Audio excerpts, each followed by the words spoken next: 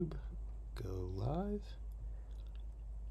And we are live. Matt, what's up, dude? Oh man, thanks for having me on. Absolutely. How are you doing? Really good, good session tonight. Good dinner beforehand, and yeah, thanks for having me. That's good. So, first thing I want to talk about is something that we kind of just talked about a little bit, but you mentioned the new course at Spot, but I Yep. was also curious about Spot Roast because that was something you mentioned, and I don't know a lot about it. Okay. Spot roast. We started 14, 15 years ago. This is the 10th one, which is a big deal for us, but it was put on hiatus from COVID. Actually, it was on hiatus before that for 2 years, so it might be 15 years now that I think about it. But yeah, this is the 10th annual Spot Roast. It's the contest that me and the crew here throw in town, and I'm super, super stoked. This is the first year that Skate Park Tampa gets a new course every single year. Mm-hmm. We're so lucky to have. This year, it's actually changed twice already. So Wow. it's the first time in Skate Park Tampa's history where we got a new course 3 months ago. It didn't work, so we got a brand new one. It just opened Sunday night. Wow. Yeah, it's awesome. That is awesome. Shout out to them. And they've always been, I mean, since they opened in '93, they've always been super into BMX, super supportive of what we do. So definitely thankful for everything they've given us. Nice. That's really cool. So who all are you working with to make the spot roast happen? The spot roast we have done independently for years, and then in the past, probably 6 years ago, we did it in collaboration with FLBMX. This one is also going to be a collaboration with FLBMX. It might not be that case. We kind of alternate on and off. So this Hmm. year, next year, it might just be spot roast by itself. But yeah, this year it's in collab with FLBMX. Nice. I meant like people wise. Like who's the people helping you do it? It's just locals. It's just whoever. It's most of the friends that I ride with. Yeah, we kind of all just get together that day and do all the the back end stuff. I mean, there's two guys that run FLBMX that will be helping as well, and then I'll get a judges panel and some head judge as well. So I have to recruit judges for the day that are going to be as objective as possible.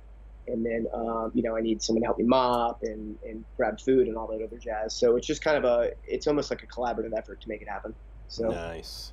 Yeah, Shane is actually in the chat right now. The one that was riding it spot. Yeah. oh wait, Shane that was writing it. Shane M. He said just got done riding bikes with Copeland at Spot. It's awesome. What's up, Shane? Yeah, pretty funny. You're actually on top of the ramp. Shane. Awesome to see him. So last thing about spot roast is just like what does the day look like with spot roast? What are you guys doing for the jam or event? So Friday night, it's actually this year is going to be a 2 day. Actually, not really done as a two full day event, but Friday we're opening up at 2 just for practice until 6:30, and then we're doing a 16 rider head to head game of bike. Whoa. It should be pretty cool. We're doing it like Circle of Balance was. So there's going to be 8 riders and 8 riders. There's going to be 8 groups total, and then we'll just whittle those away to semifinals and then finals and then the actual final go. So that should be a cool deal. Game of bike actually makes me really nervous. I've only played once, which my buddy Dan Delorsa was ribbing me about last night. But it makes me really nervous to play myself. But I know a lot of people like to do it, so we're Mm. gonna for whoever. I mean, it's going to be more of an advanced skill level thing that we'll start at because there's a lot of like Preston Cawthorn's here from New Mexico, and this level of riding is insane. So that's kind of what we're doing for about an hour and a half. So we'll whittle out of the way. We're going to have two groups going at once, just on different parts of the course and alternating.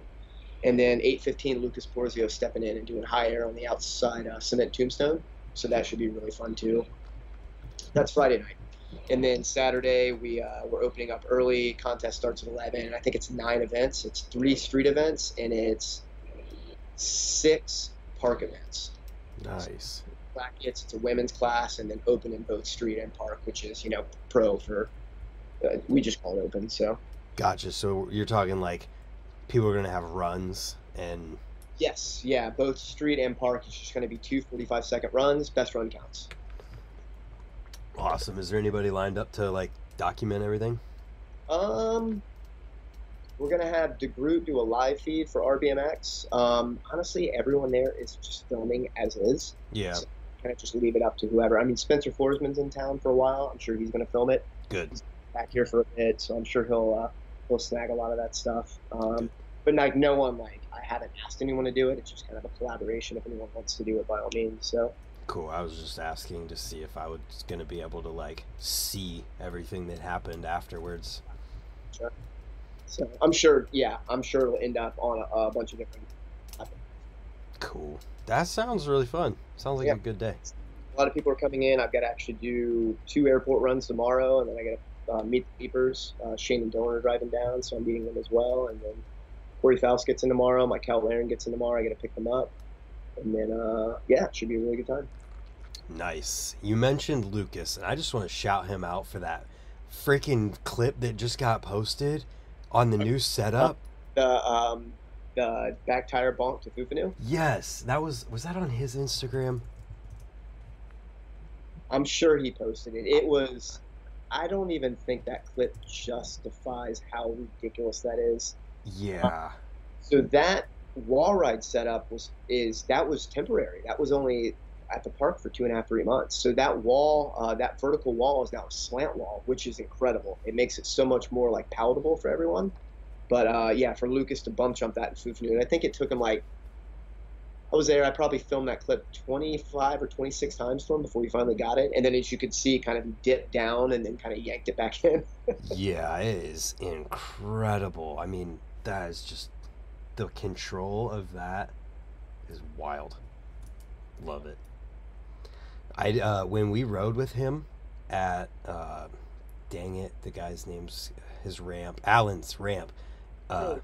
Yep. when we rode with Lucas, because I don't know as much as I should about the history of things for some things, I did not realize how like amazing Lucas is and his like past in BMX.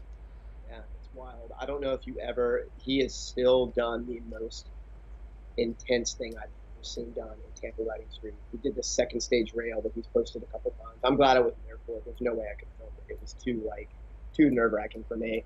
But second stage rail, drop on one side, and then when he landed, he actually had to immediately thread between a cement light pole and a metal electrical box.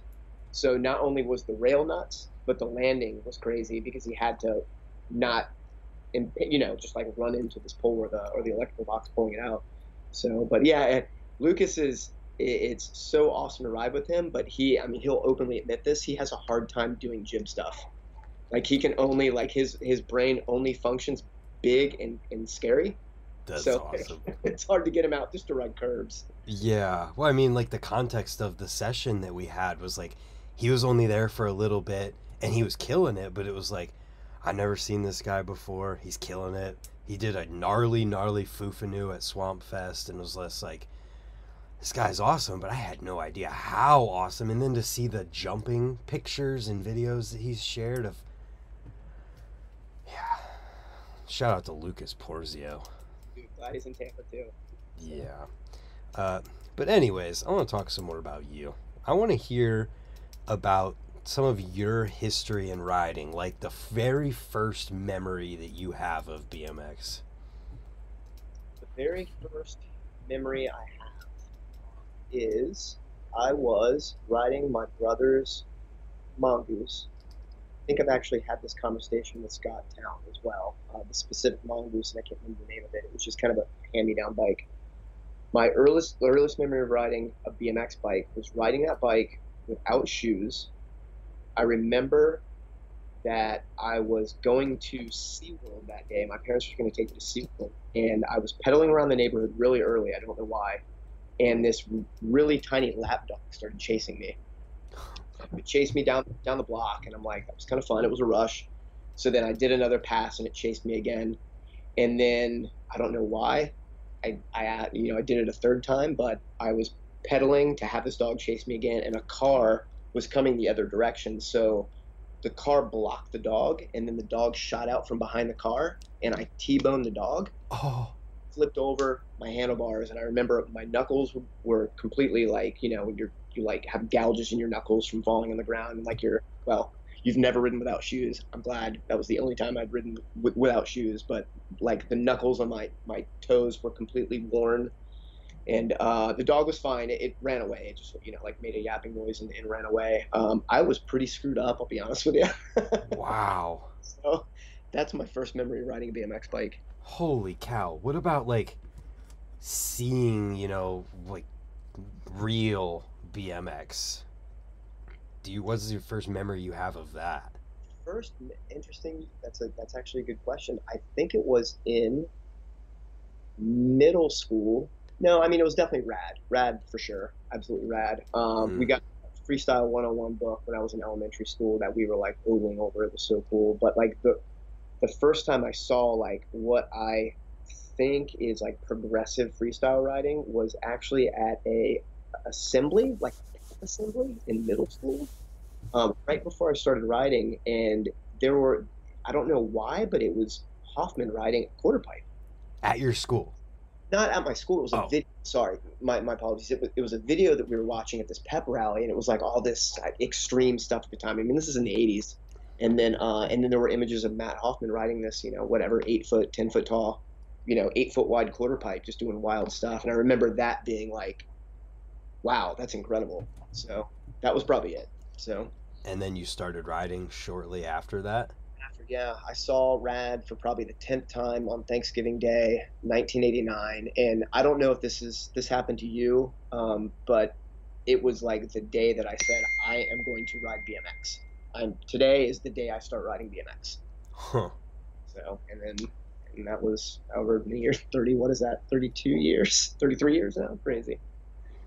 That that's pretty cool though. So that was your brother's mongoose that you hit the dog on, and then I'm imagining you had some kind of a bicycle at that point too, or you got a bicycle. But what was like the first, like, you riding now, you got to get a BMX bike. What was that? Got a Kent from Ames department store, and I Kent is just like one of those brands that you find at Walmart, I guess at the time. I'm sure they're not around anymore, but it was a green Kent with like white mags, and that was my first BMX bike where I was like a BMXer, Hmm. and painted it camouflage.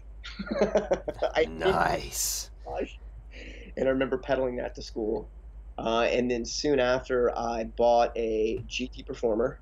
Remember, it was $299. I bought it on my birthday, and then rode that for a bit, rode flat, and then I traded that, which was an awesome bike, for a Diamondback race bike because it looked to me like an S&M.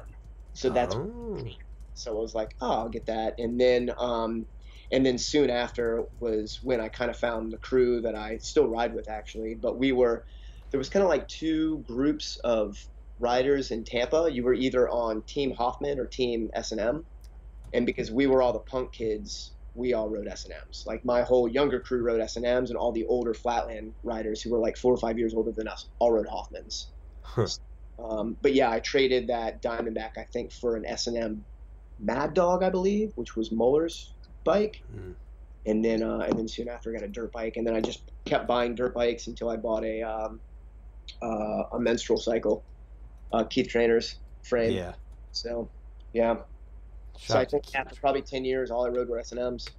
So That is really cool. So, when you first started, like, obviously people have I was, hitting curbs and stuff, but what was there to really ride when you were starting to get into freestyle, like, heavily? So, we literally rode curbs. We would dig ruts in like little ditches and have flyouts and stuff, and then we would build them bigger and bigger. And then finally, we actually had some. There were a couple hills in Tampa, which is really weird because Tampa, as you know, it's flat. Right. Florida's really flat. So there were two hills in particular that we just dug lips into that we had built flyouts out of. And there was this dude that had a mini ramp over near my buddy Dan's house that we went to ride. That was kind of our first experiences riding a mini ramp. So this is probably 1991. Okay. And 1991 was actually the year that Brian Schaefer, who owns Skate Park of Tampa, unofficially opened the skate park of Tampa. It was in Oh. 91. So it used to be over in right near Tampa Stadium. It was just a warehouse where they had a vert ramp because all those older skater dudes from here rode vert, and they had a mini ramp behind it. And I remember our parents would take us up on Saturday nights, and Brian would allow us to ride for $3. And we would just carve the vert ramp and then carve the mini ramp. And that was from like 91 to 93. In between that, we would just build dirt jumps. Everything was carpeted too. We'd have to build like sand jumps and then carpet them. So most Yeah. dirt. Then we got in the street in like 92 and rode. We had some really good ledges here that we rode that were really fun. And then Skate Park of Tampa opened up in 93. And then that was just our home park. So, and it's still like where we all go to get together. So That is some pretty amazing history. How old would you have been in 91 when you first got to ride that? 91, I would have been 13, 14, 14. 13, 3. Yeah, I was 14. Dude, what a unique scenario of being 14 years old and the guy's like he's unofficially starting the skate park of Tampa in the warehouse when you're 13 or 14, you're 14 and you've had it all the way until present since then. It's pretty incredible. So Wow. Brian Schaefer for that because he's yeah. Thank you to him so much. It was really cool that because Brian's probably 6 years older than us. So if I do the math on that, 14, he was what 20? He was 20 at the time. Yeah. So he was like top tier vert skater as well, and he skated with a bunch of other like pro skaters at the time. So it was really cool that those dudes.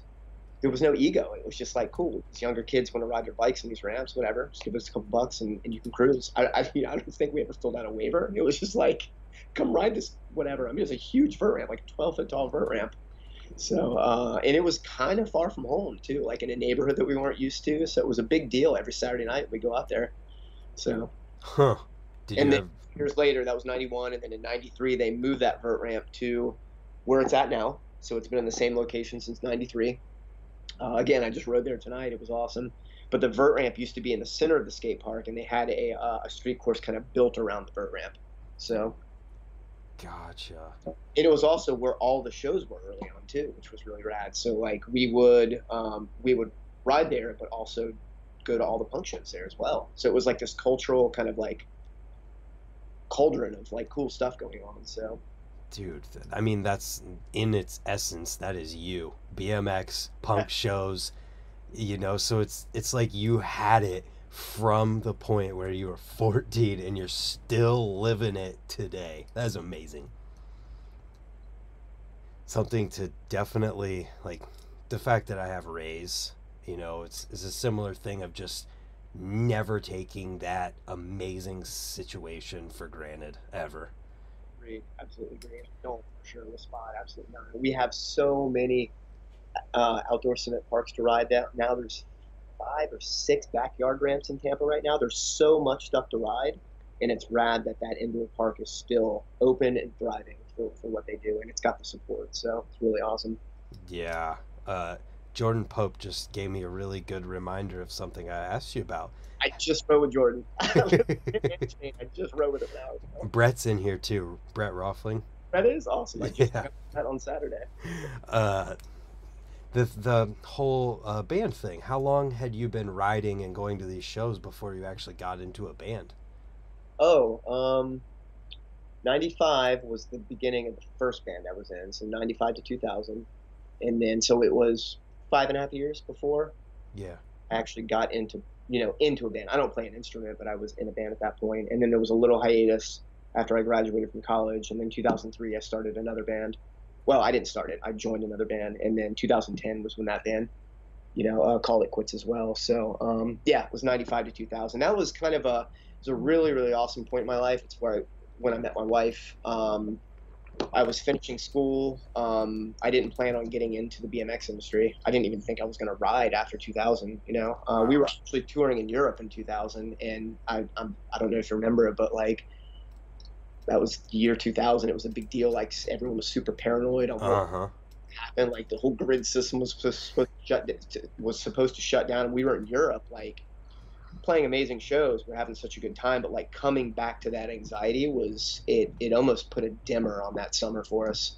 And then I was really missing riding at the time too, because that last tour we did was 6 weeks in Europe and 6 weeks in the States. So it was 3 months that I didn't ride a bike. Whoa. That was really, really difficult to do. So I can only imagine. And so, sounds like the band kind of was a big deal if you're touring in Europe.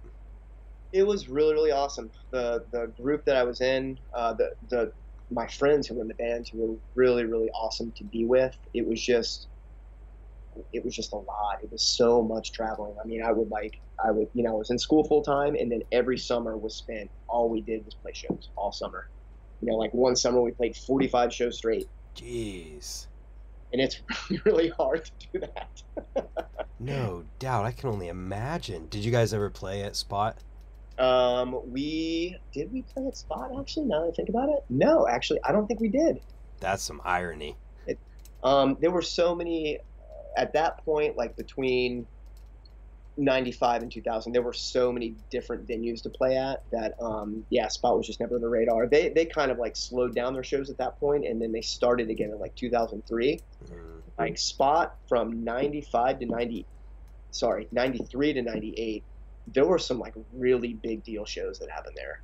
Like really, really big deal shows for punk bands, I mean. Yeah. But yeah, probably about 97, plenty of like other venues popped up that we were playing instead. So Huh. That's so ironic that like your whole life existed in this place and then you got into a band and then never played there. yeah, I mean, I still went to shows there, so it's funny. I never thought of it that way, actually. There was this really good noise band called Anna's the Bastard who was from San Francisco that played.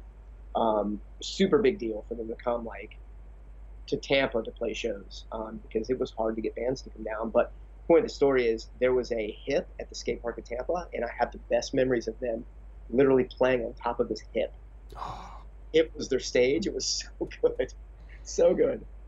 I think that just talking about BMX skate parks and a show is something that there's a lot of people around the world in the US who can't even begin to relate to that because like I was lucky enough too that growing up the local indoor skate park had a perfect center like raised area that you had to take stairs to get to where you couldn't have any ramps or anything that they would have shows on. So Friday nights you'd pay a little bit extra and you'd be riding and there'd be live music playing while you were riding. Yeah, yeah, that's awesome.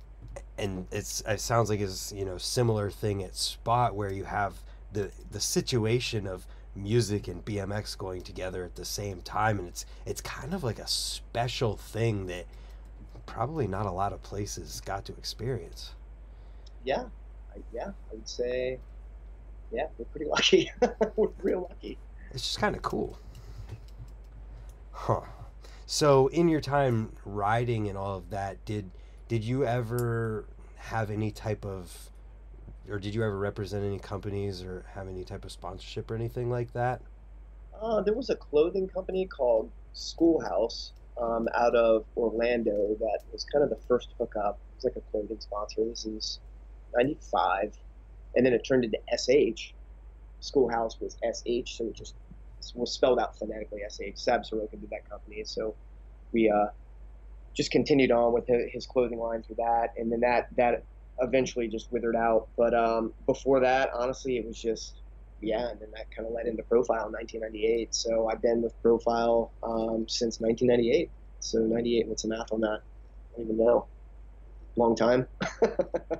The, what is that? 25 years? 5 years. Um, I was just asking because it sounds like you took the band stuff really serious, so I wondered if there was any kind of overlap between having to, have sponsorship duties riding for a company and then also do the band stuff. No, I mean, then Jeff Harrington was the TM for Profile at that point, and we would just kind of catch up when I got back from tour. We would do things kind of intermittently, like we went to all those CFBs at that point, and we did a bunch of different road trips. So we just kind of fit it in. Looking back, like it's anxiety producing to think about it because it was nonstop for me. I mean, it's pretty nonstop now for me as well. Yeah. Then it was just like, yeah, school, band, tour with the band, BMX road trip. It was just like nonstop, nonstop, nonstop.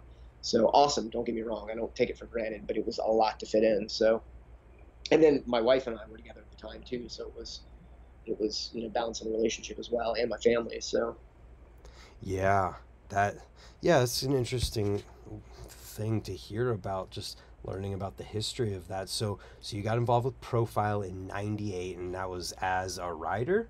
provider, yeah, 98. And then how long did it take you before you started fully working there? 2001, September 1st, 2001 was when I started officially there. And I actually I tried to get into grad school for English. My wife she got into grad school at UF for English. And then I was trying to do the same, and I just couldn't do well on the entrance exams. So, which was really, really frustrating for me. So, I was kind of panicking. I worked at a skate park at the time, Central Skate Park here in town, and I actually got a job at the Hartford, believe it or not, like in the insurance company, because I was like desperate for like a real job. It was this weird point in my life where I'm like, I got to do something serious.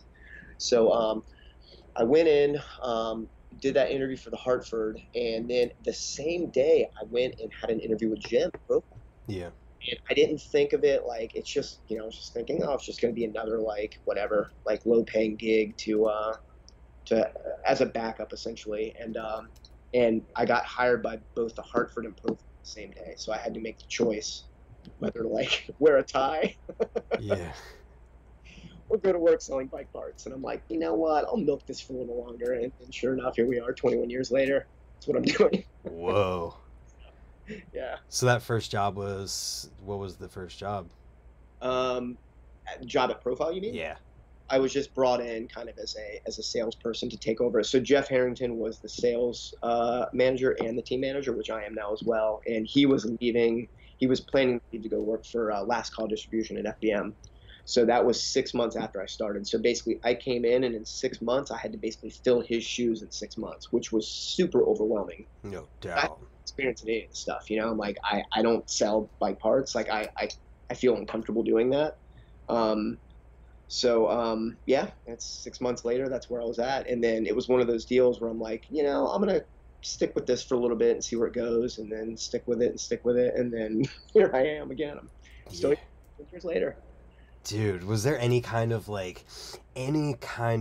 voices in your head telling you to go work for the Hartford and consideration for it at all? Or was it just, Honestly, no, Grant, for real. Like I didn't think, no, no. The pay obviously was a lot higher, but I was like, I want to have fun. I want to enjoy what I'm doing, and it worked out. Thankfully, I'm glad I didn't go. yeah, oh, no doubt. Huge bummer. So, Dude, life would be completely different. so Well, I'm glad that you made the choice that you did. shoot, thanks.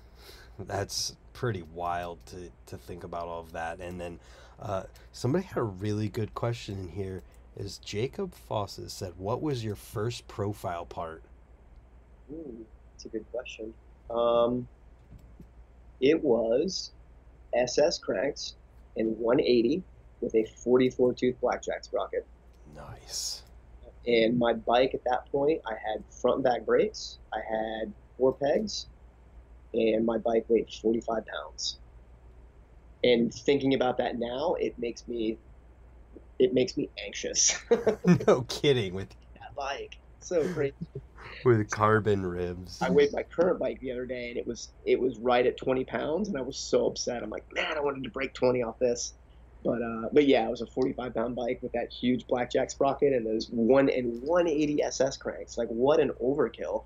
So ridiculous. Isn't that wild to think about? Like freestyle with super long cranks. Yeah, it's crazy. And also, it's just not like that. I mean, I think Scott talked about it as well with that first bike that he had. It was what he said, 55 pounds. Like, I'm surprised it was still intact. I feel like bikes broke so much easier then because they were just overbuilt and just too rigid, so you would always break parts. And it's like, I have this lighter bike now, and knock on wood, but like it lasts me longer. Yeah. So Yeah, that it is pretty insane to think that your current bike is less than half the weight of the bike we're talking about. Crazy. And the one I'm building now is going to be even lighter than that. I mean, I'm still, not at the 17-pound range, which I would be stoked on, but whatever. 20 is good. Holy cow! So you're building a new bike then? I am, yeah. I actually just got it 2 weeks ago. Alex Lepak actually built it for me. I was literally, hold on, do I have it written down? I didn't write it down, but I had the question of how long before you're on an Alex bike. And it's funny, I just rode with him too. So I just rode with Shane, Alex, and Jordan Pope all the park. That's so Yeah, sick. got it 2 weeks ago, and honestly, it's incredible. It is truly like a piece of art. And he's so modest and humble about what he does. Well, you know, met Alex. You know Alex. Yeah. Like he's so good at everything. He's an amazing rider. He's an amazing human. And then for him to like give me that bike, it was almost emotional. I'm like, man, this is like a really special thing we did. So we're building that right now. Crandall and I and Rob Delecki are actually getting ready to do a pretty long, wild ride in South Florida around Lake Okeechobee. Mm-hmm. I'm building that bike to go on that ride. So Yeah, that's on my list of stuff to talk about too. So I'm gonna try and remember to talk about that right after. But I want to keep talking about this bike because for people who don't know who Alex Lipak is, this dude told me the story whenever I met him about not Danny Laws, not Danny Laws. I know where your brain's at. No, he told me the story of the $1 million weld that he was a part of doing. Like, I don't know the story. we just talked about how it was this enormous pipe or whatever it is, and he had to fill, a gap that was an inch, 2 inches or more, something crazy with a weld, and then it had to be inspected so that it had the same structural integrity as the pipe that he was connecting with them. And it was like $1 million weld or something like that. So when you talk about this frame being special, like, there's a reason that it's even like more on top of the friendship aspect of it being special. I did not know that story. Makes sense though. I mean, he's done some pretty amazing things, and also you've heard his stories. His story, going on a road trip with him, so entertaining. It's just hours and hours of great stories. If I don't get to hear a Danny Laws story this year, I'm going to be sad. Because that was just the best. Yeah. So you're building an Alex the Pack frame. Yep. How any other radical changes from what we did with your bike check? No, it's the exact same bike. It's just double butted tubing. It's a lot lighter. It's 4.1 pounds, which is Ooh. pretty wild. And then I mentioned to you too. We're doing. We're not producing this, but we made one just because it's ridiculous. But we made a plastic hub that I actually built up. Termite, our wheel builder, built it on a Duroc, a Sun Duroc rim, which is a mountain bike rim that they make for like 20-inch mountain bike wheels. So it's a 28-hole Duroc rim. That's my cat. Sorry. Oh, you're okay. Um, Hi, cat. yeah, so it's on a Duroc rim, and I tested it out Monday. I went on like a 5-mile bike ride, and I couldn't believe how well it worked. It was crazy. Like it spun so well. But we're not producing these, and I probably won't ride it long. I'm just doing it on that trip just to do it, just to ride 110 miles in a plastic hub. Yeah, we're talking about, not doing 360s, and Yeah, definitely. we're talking about a ride here. Literally going to be pedaling the straight for 110 miles. So Is this a front hub, I assume? it's a front hub. Yeah, it's just a front hub. The rear hub we tried out, but the ratchet ring just spun right in it because it's plastic. Obviously, will spin through. But I think the plastic hub will be fine for 110 miles. It's cool looking. It's like it's made out of Delrin. It's this bluish colored Delrin, so it actually kind of looks. It's a really cool color actually. And then with that frame, I'm trying to get the whole bike at about 18 pounds. And then we did like specific tie bolts for it.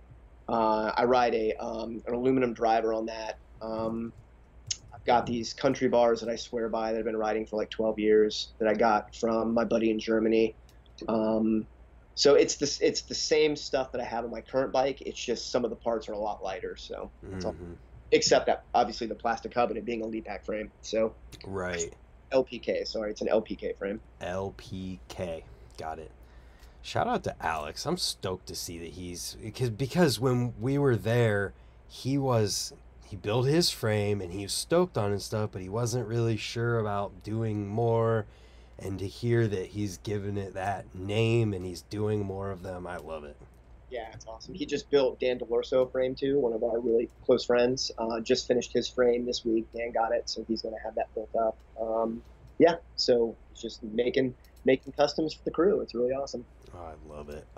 That front hub, was that made the same way as the other hubs, like machined? Exactly the same. Yeah, it's just I'm sure there was probably a speed difference on making it. Yeah. Um, but yeah, it's made exactly the same. It is a mini hub, so Mm. I'll like check on it next week when it's full. So, but yeah, pretty excited about it. So, I'm really stoked to see that.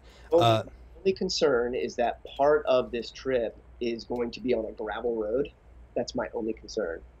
So it is going to be a little bumpy on sections of it. So we'll see how it holds up. yeah, let's talk about this ride. So it's 110 miles around Okeechobee Yep, 10th with largest lake in the U.S. Crandall. Yes. Are you guys doing it in a couple days? How's this working? This one we're going to do in two, just so we can thoroughly enjoy it. I'm obsessed with this bird called a crested caracara. Mm-hmm. It's indigenous to Central and South America, but also, oddly enough, just Lake Okeechobee. Really bizarre. Hmm. It's a raptor. It is in the vulture family, but it looks like it's a mix between it visually it looks a mix between a hawk and a toucan with a toupee. I'm looking this thing up. Crested caracara. Yep, it's a crested caracara, but Um, its range is only in Florida around Lake Okeechobee. what a cool looking bird. So I'm really, really into this bird. I have only seen one. I saw it last year. Sorry, I've only seen one in the wild. I've seen them in captivity, but I'm hoping, like, my goal is to see as many of these birds as possible around Lake Okeechobee. But the more important thing is we're doing it as a ride for RadShare, just to get some stoke behind RadShare and hopefully raise some cash for events that he's putting on for this year and for bikes and helmets that he'll be giving out. So Nice. Yeah, that's really cool, man. It's a bird watching fundraising expedition. yeah, I'm really into birds. That's another thing on my list, I'll be honest. Not necessarily birds, but just wildlife in general. I saw immediately that you have a serious, like, something towards just knowledge about wildlife. I do. Florida's an awesome place to experience that. Like, it's funny because we were at the skate park riding last night, and we were talking about gopher tortoises. I'm not sure if you're familiar with the gopher tortoise. Mm-mm. Also, an indigenous tortoise to Florida. I think it might be in the South as well, but it is basically like it is an incredibly important part of the ecosystem because it burrows into the ground. Mm. So when prescribed burns or like when lightning strikes and there's a forest fire, all the creatures in the forest that can fit go into the gopher tortoise. Oh. So it's illegal to hold them. It's illegal to capture them. It's illegal to touch them. So, but I was riding street one day. Funny anecdotal story. I was riding street one day, and in downtown there was one in a park. So when you see them, it's like it's a big deal. I mean, they're pretty. They're not rare, but when you see them, you can't be around them at all. And there was this gopher tortoise walking across this park, and this family walked up and picked it up and were going to throw it in the lake because they thought it was a turtle. So Oh I'm, no. no, do not do that. So I actually had to physically take the tortoise from them and like move it into the bushes. And I'm like, man, there's a cop around here. I don't get in trouble for this. Like saving this tortoise. Dude, yeah. I mean, what kind of trouble can you get in? I mean, it's a federal offense, so Wow. I'd have to look up the fine. And yeah, I don't know. But you could get in some serious trouble for that. I'm sure you can get out of it because it's an animal, but technically it's a heavy offense. Yeah. We, we were riding that park last night talking about gopher tortoises, and the reason it came up is because this street plaza we ride, there are a bunch of ospreys that live above the skate park, Mm-hmm. and there's a family of bald eagles there, and they're constantly fighting. So we show up to the park, and there's like a battle royale above the skate park. It's hilarious. So, Whoa. yeah, We got ospreys up here. dude, Yeah. birds. Dude Birds just said birds. Too funny. So where does this passion for animals come from? Is it something from when you were a kid or what? Yeah, I've kind of always had an affinity towards animals in general. Like I went vegetarian really early on because of my, like compassion for, you know, animal. I don't know what the word would be. Just compassion for animals, essentially. Hmm. So, but I'm just really interested in. Florida's just got a lot of really cool animals, like a lot of really cool, unique animals. I mean, we have manatees, Yeah. leopard manatees. Florida has the manatee population. We've got crocodiles down here, which is incredible. One thing I still have never seen. My wife and I go down to South Florida every year, and that's like my bucket list. And I still have not seen a Florida croc. Lee Pack has seen a bunch because he was working at a nuclear power plant down in South Florida, and the estuary that is right off the nuclear power plant is where basically a huge population of crocs live. So Alex has seen them. I haven't. But Wow. yeah, just really in animals. I don't know. Just always been kind of in the wildlife. So That's just cool. I mean, growing up, it's the same, similar anyways, where like we have land where we'd go and stay in the camper for the weekend, and as soon as we get there, I'm going to the different spots where I know I can find a snake, and I'm finding the snake, and whatever, go and find salamanders in the woods and whatever I can find. I got my book that shows all of the North American reptiles, and I find what it is and learn about it and its range and all of that stuff. And it's just, I don't know, something about them. I get it. snakes are really incredible. Like I love like being able to see snakes in nature. Black. I mean, we have a ton of indigo snakes down here, like small indigo snakes, which are really cool. And then I've seen one giant eastern indigo snake, which is, anyways, I don't want to bore you. Oh, you're not boring me, and this But is yeah, animals. I love animals. I love like seeing them. I love gators. Like every time I see a gator, it's like seeing a gator for the first time. I like freak out and get so excited. So, yeah, and that they're everywhere. I mean, there's a manatee hole, which is a spring where the manatees hang out, probably a quarter mile from our house. And then we're right next to the river, so I'm always seeing gators on the river too. And it's like again, like a kid seeing a gator for the first time. It's incredible. hmm. What about the skunk ape? Uh, ask Alex Leapak about the skunk ape. Is That is, it Danny Velos? Is he the skunk ape? he's got some good skunk ape theories. Oh, that is so funny. Oh man, yeah. The I don't want to get too far down the rabbit hole, but the snake situation's crazy in Florida with all the what is the word? The pythons. Yeah, what's the word for that? Invasive Oh, the species. invasive. Yeah, absolutely. Yeah, it's bad news down there, and they're really really difficult to catch, and Yep. they do a really good job of hiding from humans, and they've decimated the mammal population in the Everglades. I mean, there's like deer gone, all the opossums, all the raccoons, and maybe everything.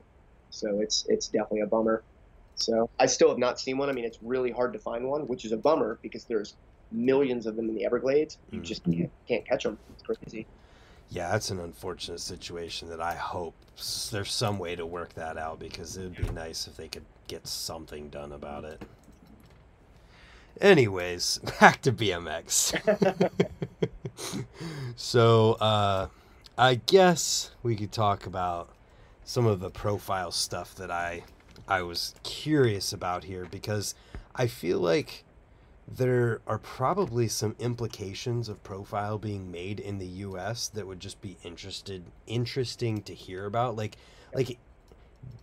through your years of being there, is there anything that you've noticed or heard, because obviously you're doing profile, you're not necessarily having a lot of stuff made overseas, but like any advantages to stuff being made here?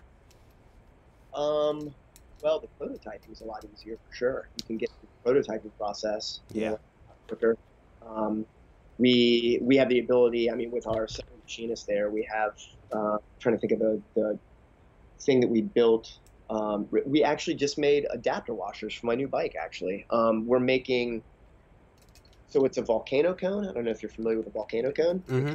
Stand on our bolts, but we made it as a 14 mil adapter now as well. Oh, that's cool.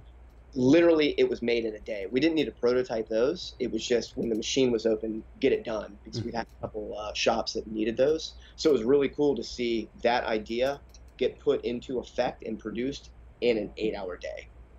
That was really cool. So back to the question though, like as far as like the advantages, I mean, prototyping obviously is better. The product control, like one thing that really helps us as well is that we buy, and I don't know if the first time you toured Profile, shoot, what was it, 10 years ago? Dude, 2016.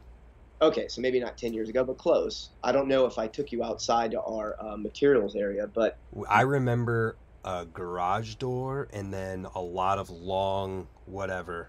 stock. Yep. So I did show you that. So basically, when the material comes in, we it was all happenstance too because the Alley family moved to Tampa from New Jersey. We're near the port of Tampa, so material is really easy to get. So we only get material that we need. So when the material comes in, we're not stocking a ton of material. We just need exactly what we need for that week, and then it goes into the machines and gets produced. So the other good thing about having stuff made in the States is that there's a lot of product in circulation right now. Hmm. We are still getting caught up from COVID. So we're at a point where we're just producing to get back orders filled. So we're really not sitting on a whole lot of product. It's just basically quick turnover. So Yeah. in the States, we don't have a lot of overhead right now. It's literally product material coming in, getting made into product, and then going out the door. So That is actually something that I anticipated and was one of my questions was if it was easier to act more quickly on that because you guys are so much closer, I feel, in what you're doing than when you have to plan ahead for so far ahead when you have to worry about, lead times for the factories over in Taiwan that you just answered exactly. yeah. The good news is too with our shops because my job at Profile, other than being team manager, is that I handle all our domestic shops. And one thing that has been it's really funny to say this, but like the past post COVID, sorry, not post COVID because we're still in COVID. What I meant by that was like post like the COVID being the intensity of COVID, like coming out of things a year later, we're still not out of COVID, sorry, but like past what we were experiencing, it has been a lot less stressful for me because shops understand that delay now. Mm. So instead of me pulling out my hair trying to get stuff sent out today, they understand that it's going to take a couple days because nothing is built to Profile. We have to hand build everything. So like today, I built an order for Powers, for Chad Powers. I built an order for Albies today, and I built an order for Circuit. And though the three of those shop owners are my friends, they also understand that I physically, with John, our builder, and Gus, our other builder, we physically have to build this stuff together, and it is not quick. It is a time-consuming process to do. So the stress has definitely gone down because it's accepted that, all right, this is going to take a while. We'll get it when it gets here. So thanks to all them for being patient. So I don't Yeah, answer your question. Sorry, it was kind of a roundabout way to get there. it did. No, it definitely did. When you refer to building, are you referring to taking from a hub shell, putting bearings and axles and everything together? Yeah, exactly. And that's just a hub. With our cranks have a process too. There's 14 different processes that go into a crank before it gets into my hands, and then I have to hand broach it, which is sending this metal rod with teeth through the spindle boss, so it cleans threads out, which it's really really hurtful on your AC joint and your rotator cuff. So there's only a couple of us in the shop that can do it because it's really really. So we have to hand broach it, then we have to clean the cranks, and we box them and then ship them. So even like when it comes back into the shop, there's still a bunch of processes that we have to do to get it ready to go. Yeah, that makes sense. So, and you mentioned the supply of material being you guys don't get excess of things, you only get what you need. Is it that do you feel like it's more readily available here than it might be? I don't know because I don't handle that part of Oh, production. okay. Yeah, I don't handle the back end with ordering, but it hasn't been Jim too, Jim Alley, the owner of Profile too. I mean, he's been in the business for not just the cycling business, but he's been in the car. I mean, Profile Racing is actually Profile Racing not because of bikes. It's a race car company. Like Right. he makes race car parts for oval track cars, and he's had so many contacts over the years with people who have material. So he's always getting material from someone. So we're good. We're good on material for sure. That's Even during COVID, I mean during the height of COVID, we still were able to get material because he had the contacts. So that's awesome. That's really good to hear. There's also an aspect that I thought of the helping local businesses side of things. we outsource to more now. We probably outsource to 35 local companies in Tampa Bay. And what I mean by that is that we have to get nickel plating, we have to get anodizing, we have to get powder coating, we have to get black oxiding, we have to get chroming. That's all done except chrome. Chrome is done at a hot rod shop up in the it's in like northern Georgia, but everything else is done locally. So all the other small processes are done in Tampa Bay. So, and Jim, the owner, he's the guy that's out in the truck picking it all up. It's kind of crazy. He comes in, it's like a special delivery today. We got cranks back today from the powder coater, and he delivered sprockets, matte black sprockets from the local anodizer. So nice. That is super cool to see that he's still that involved. Yeah, very much so. And the first 3 processes of our cranks are all done by Jim. Huh. By himself. That's what he does. When I saw that video showing the process, I was like, oh, that's really cool that he's showing this process. I had no idea he's the one doing it all the time. And that is no exaggeration. That is him doing it. Huh. Yeah. Too cool. So speaking of doing this stuff still, I remember when we were there, you were talking about a couple that has been welding there. Yep. Are they still there? Tom and Hip, they are not actually. Their nephew is now doing the welding for us, so it's still within their family. But yeah, they welded for Profile for a really, really long time. I swear you said something like 20 years or something when I was there. Definitely more than that, for sure. Yeah, they just retired within the past like 5 years. Wow. So yeah, their nephew's doing all the welding now. So, and crank production for us, like it's been slow. Yeah, it's been slow because we do have one main welder. So so we're finally getting caught up to the crank production now. Gotcha. So basically what we're saying, people, is that if you bought a set of Profile cranks 20 or more years ago, and then you bought a set today, someone from the same family yes, did that. 100%. That's just amazing. Yeah. And it's like wild. Like, what are... Because it's their family, the family that welds, and then the Alleys, which is Jim and his son, who are actually, so it's 2 different families, definitely over the past 30 years, touching something on those cranks. Oh, that's amazing. So do you know if they, I'm sure they take pride in their work, but do they, I don't know the right term for what I'm trying to ask, but like, do they realize how special it is that they... I think so. Yeah, for sure. I mean, Jim definitely does. He puts a lot of pride into what he does. And then Tom and Hip, most definitely. Yeah, absolutely. That's so cool. That is seriously so cool. Another thing that I thought about being an advantage of being here is the opportunity for custom colors and one-off projects being made much easier, like the Hallahan matte green. Yes. That was very quick, it seemed like, and just low numbers, but for them. Yeah, absolutely. Anodizing's actually gotten a little bit easier for us because we've diversified our anodizers, so we do a couple different anodizers now instead of just one. Like 10 years ago, we were just doing the one anodizer. So we have a couple different anodizers now, but with the hubs, their turnover is about 4 weeks. So it was awesome because we put that into play. I actually grabbed all those hubs. I had to do all the processing of all the matte green hubs, and then 4 weeks later we had them. We were able to get them rolling. Yeah, I'm already seeing what I had as a note for later. Somebody said, "Bring back Galaxy Rust." Oh, it's coming. Listen, it's coming. Just hang tight, people. Anthony, I think Anthony's getting with you on that, right? He messaged me literally 2 nights ago and was like, I haven't forgot. I haven't forgot. I ask Matt every single time I talk to him about doing this, and I'm like, dude, I literally forgot myself. So I was like, I'm stoked that he's so on top of it that he wants to do what we talked about, and I'm just awesome. He's such a solid human. That's awesome. Yeah, his start was, dude, I'm sorry so much for not following you, and I was like, what? Like, thank you. That's crazy. Hey, speaking of which, huge props on that ice pick the other day on that super mellow quarter. Thank you. Was seriously amazing. Thank you. Like, shocking. I mean, a lot of the stuff you do shocks me, but like that in particular, I'm like, that is incredible. So props on that. Thank you. That's by far and away the most mellow. It wasn't the shortest I've ever done, but the most mellow. Sure.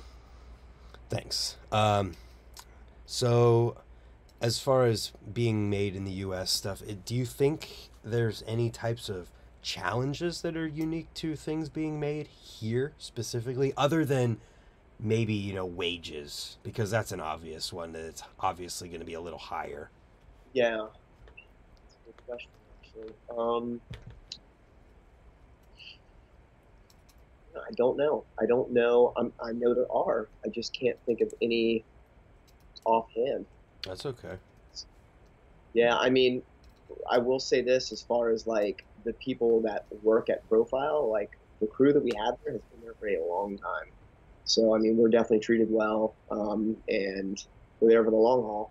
So that doesn't answer your question, but wage you had brought up. I can't think of any. I'd have to sit on that. Let me think about that. Oh, I think it's just going to be a case of that it's probably a small thing because Profile, I remember when we toured the place, you guys you've been doing it for so long and so well and so successfully that you have all of the machines that make everything. Mhm. So it's not like you're sitting on, I mean, yeah, you have a 4 week wait on anodizing, but it's not like you're waiting on something that's you know what I'm saying? Oh, Brand, I got you. Okay, actually, I will. There is something. Chrome. Chrome is Yeah. really difficult. Chrome right now, we are about 5 or 6 months out on Chrome. So that's even then that's not like because you're in the US though. Chrome's crazy overseas because it's so expensive and hard to do. Yeah, no, for sure. I mean, there's environmental issues. Chrome is going to go away one day. We'll just put it Yeah. that way. Oh no, you're absolutely right. It will. We do go to a dialed chromer, Mm. honestly, because they're so busy. Maybe it's because it's been kind of whittled down to just a couple people that do it in the States. Yep. So I'm assuming these are conjectures. I have no idea. I don't handle that part, but I know I get calls for it every day, and I have to tell people it's 5 or 6 months. But Yeah. yeah, definitely disadvantage for sure. And it's a bummer because Chrome is awesome and it looks great, but Chrome is just terrible for the environment. 100%. Have you ever thought about, or you guys ever talked about? I've seen there's something that is like a process where you spray something on it and then you wipe something. I don't know specifically, but there's different ways of doing something that looks like Chrome. Yeah, I mean Dave Briggs, who I'm sure you've seen some of the R videos with, who is Dave is one of the smartest people I know. Mm-hmm. Yeah, he's told me about several processes that are alternatives, but they're pricey, Yeah. cost prohibitive, or there's not a good manufacturer that can do it. But yeah, there's several alternatives, but people want Chrome. Chrome is what people want. It's just that shiny, and I don't ride Chrome for that reason, but I get it. I mean, it's beautiful. It really is beautiful, and it's BMX. Like when you think Chrome, when you think of BMX, when you think of BMX in the '80s, you think of Chrome.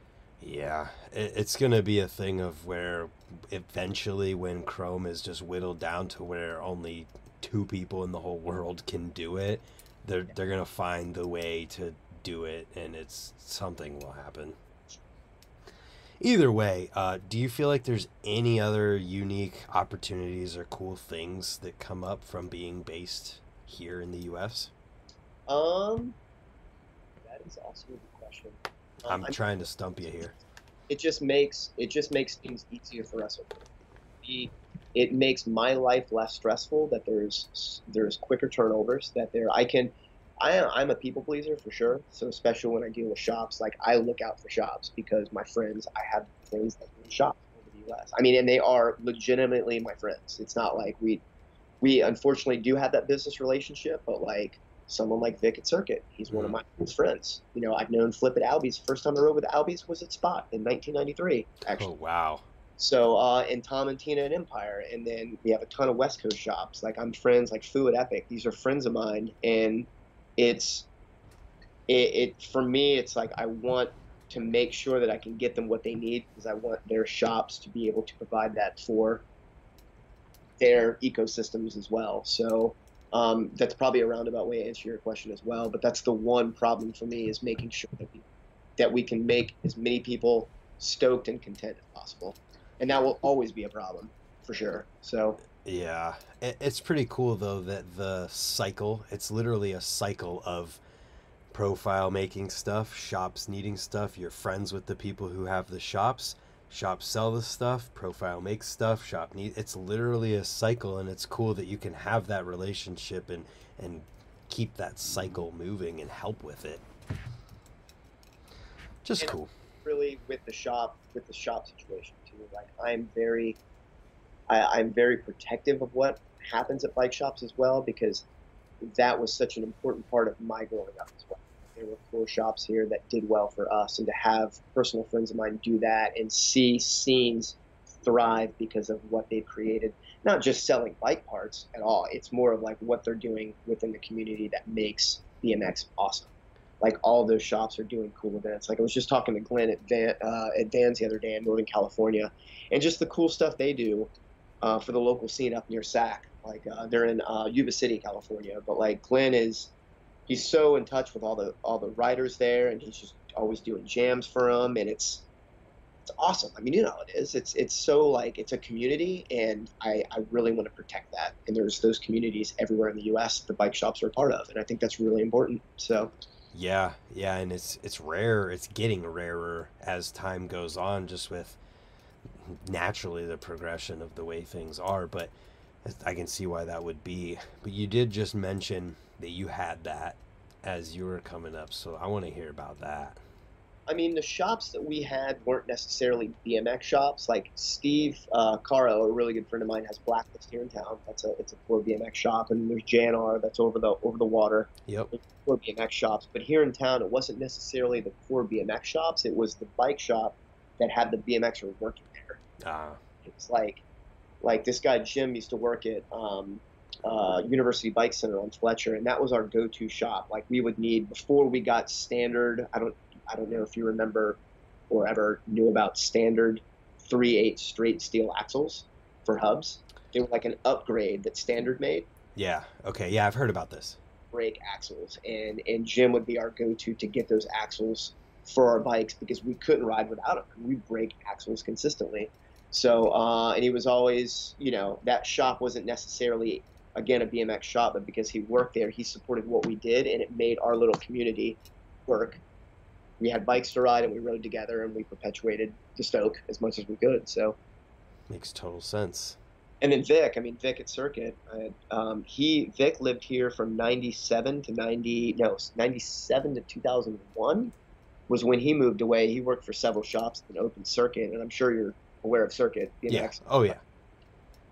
Amazing what he and his wife Kara have done up there. Like they're, yeah, it's incredible. Like the scene that they have, it's amazing. I go in there and the shop is incredible, the scene is incredible, and I just have a lot of, I don't know, just so awesome. I love seeing that stuff. So Yeah, well, I mean, I think it's partially so awesome because these situations almost have to be a perfect storm of things happening around to make this possible. Like the bike shop has to be close enough to what people are riding for them to be able to coexist. Like you go into the shop, then you're going to go to the session, or you go to the session, then you go to the shop, and the right people have to have the bike shop, and there's just so many different factors that have to happen and come together to create those situations that it makes them that much more special when they exist.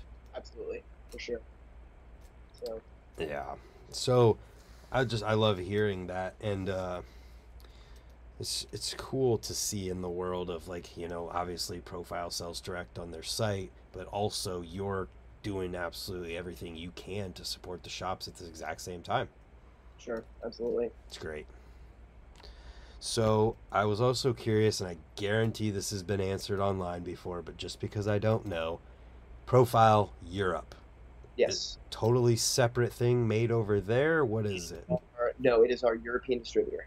So you make everything and then it gets sent over, or how's that work? Everything here and everything, and then it gets sent over. So basically, Jim has given them that name opportunity to exist as our sole distributor, and we actually have multiple distributors. but they are the main one that deals with shops in the UK. And then there's Snap as well, but Profile Europe has been there for a while. There's also Profile Colombia, which is Republica BMX. So they are Profile Colombia as well because they're the sole distributor in Colombia of Profile products. So, And but that separate entity, but they are in collaboration with us.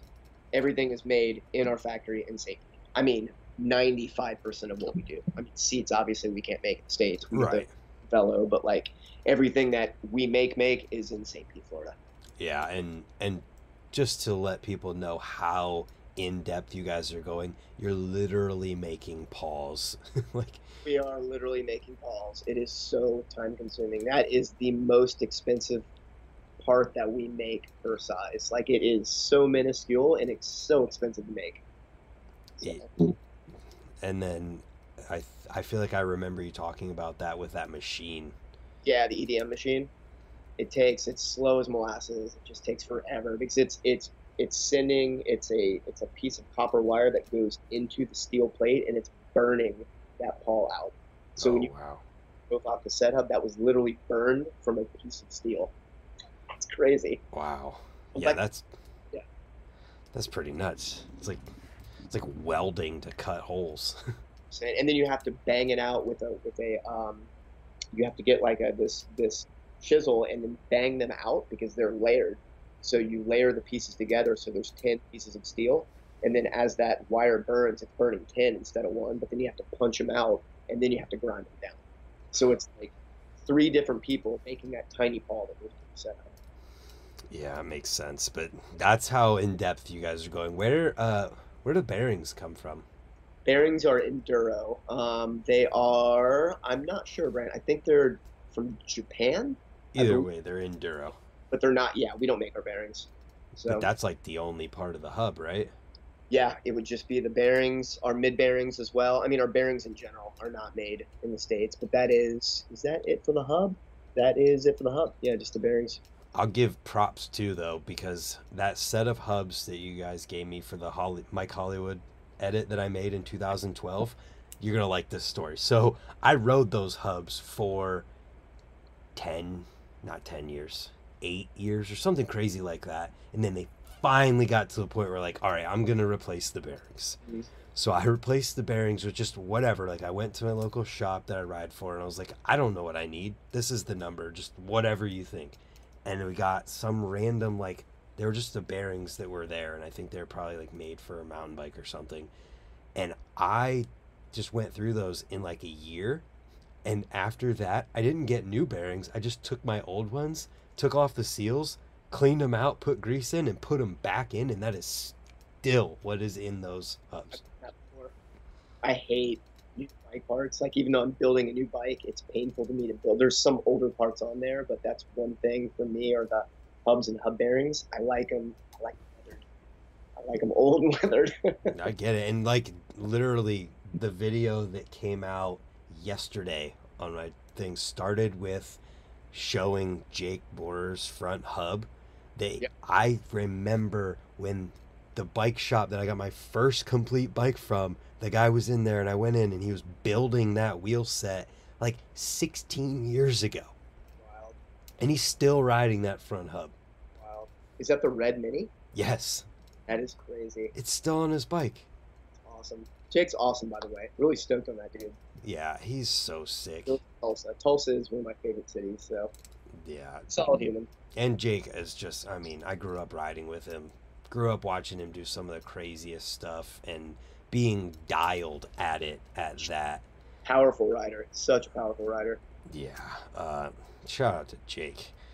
But the fact that he's riding that hub, and he didn't say anything about it, but I mean, I know you guys, or at least I think I know you guys make a slightly bigger, or get a slightly bigger bearing. Yeah, oversized bearing in case like your flanges get pulled over time. Which I don't know that that's happened for him, which is, it's just cool. Like the fact that that even is a thing. I'm pretty sure, I mean, I'm riding all that, I was riding all that older stuff. I have 4 or 5 of those SS mini axles.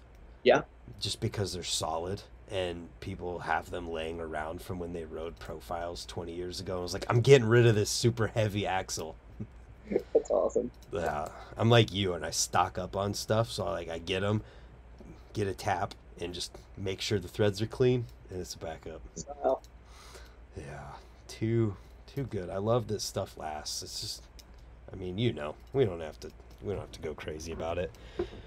Um, I'm also curious too, though, about some stuff outside of BMX, at least directly. Like, are you working on any kind of writing or books or anything right now? um, this ride in Okeechobee will potentially be the the catalyst for a couple stories that both Steve and I have in the hopper. We did March of 2021. We rode from Key Largo to Key West, which was for me probably one of the best rides I've ever. Just the conversations, also just the like he and I rode together, and then we rode together the whole time, but then we would split up, not split up, but we would ride, 30 feet from each other, and you're just pedaling through the Keys, and you're experiencing the Gulf of Mexico and the Atlantic, and it actually got really emotional for me. But point of the story is that is probably going to start this next collection of stories that I write, because there were a couple stories that came out of that trip that are really meaningful. So the idea over time, and it's going to be a while, is for us to do these bike rides, and then for us to tell our own perspectives of the same exact bike ride. Oh, that's so cool. It's going to be the Key West ride. Will start it. I did a ride separate last year. We did 100 miles in a day. This is all BMX stuff too. We did that 100-mile ride January 31st of last year, and then this Okeechobee ride will catch up with the original ride that Steve and I did. But we're going to be doing more of these rides over time. So, and then any of the stories are going to be based on our experiences on those rides. And honestly, it's probably going to have nothing to do with riding. It's going to be what riding has created as almost a form of therapy. If that makes sense. Like, there were so many cool experiences I had just being on that bike, riding through the Keys. It was incredible. So that's the idea. That's gonna be a super cool concept and thing for people to read whenever it happens. It also makes me very curious what these rides look like. I mean, you're doing 100-mile bike ride in a day. Like, how did what what's the logistics of that? Um, the only, I mean, it's hard. It's not easy, that's for sure. And obviously, our bikes aren't efficient. It's a super inefficient It's ride. a BMX bike, yeah. I mean, there's camaraderie involved, like they're just like pushing each other to do it. But I can't, like, I was trying to explain it the other day to Rob, actually. Delecki and I were talking about it because he rides a 28.9. I'm actually going to do Okeechobee on a 25.9, which I've never done that many miles on a 25.9. It's almost like a runner's high, is how I've had it explained to me. Makes sense. Like you get a certain mileage in, and you just kind of go numb. And like I said, that second day of the Key West trip, I got really emotional. Like I teared up, and I'm like, why am I? It's like emotionally happy. I was just so happy to be on that ride, and it's kind of what I'm chasing now. Like I want that feeling again. Hmm. That's what I'm hoping to get in Okeechobee. We'll see. I definitely got it on the 100-mile ride, but I also got a lot of pain because it was, and this isn't much for y'all, but it was 50 as a high that day, which isn't, for Florida, that's really cold. Yeah. Pedaled 47 miles into 24-mile-an-hour winds. Oh, that sounds rough. 7 miles. It was brutal.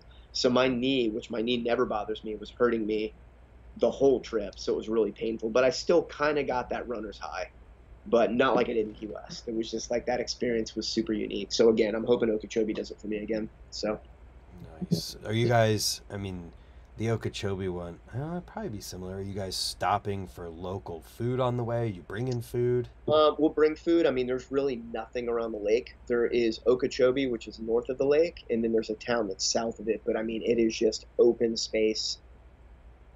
It's just open space. It's not like the Keys trip. It's definitely not like the Pinellas Crawl that we did last year. This is going to be literally like us in the open with no shade, full sun. Like it's going to be brutal. We're going to have to take our food with us. Oh, So, wow. yeah. Will you have anybody like following you or anything to make sure it's We're okay? making this one. We're setting up cars at the north and the south end of the lake, so we'll never be more than 25 miles from a car. But Brandon and I were talking about the other day. It's like, if something happens to my bike, then I'm walking 25 miles. Oh my goodness. So it goes. Wow. On the previous ones, did you guys like stop in towns for food or anything Yeah, cool like that? my wife went with us on that one, so she was a rescue car on that one. So we just stayed along the route.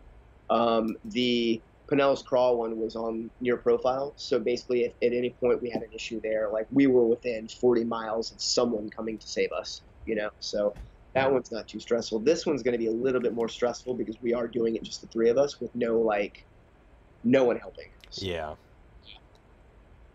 But it That all makes it exciting. I mean, I'm excited for the challenge. So that's gonna be tough, man. I mean, I definitely have faith if you guys have done longer rides because you said it's gonna be 2 days versus doing 100 in one day.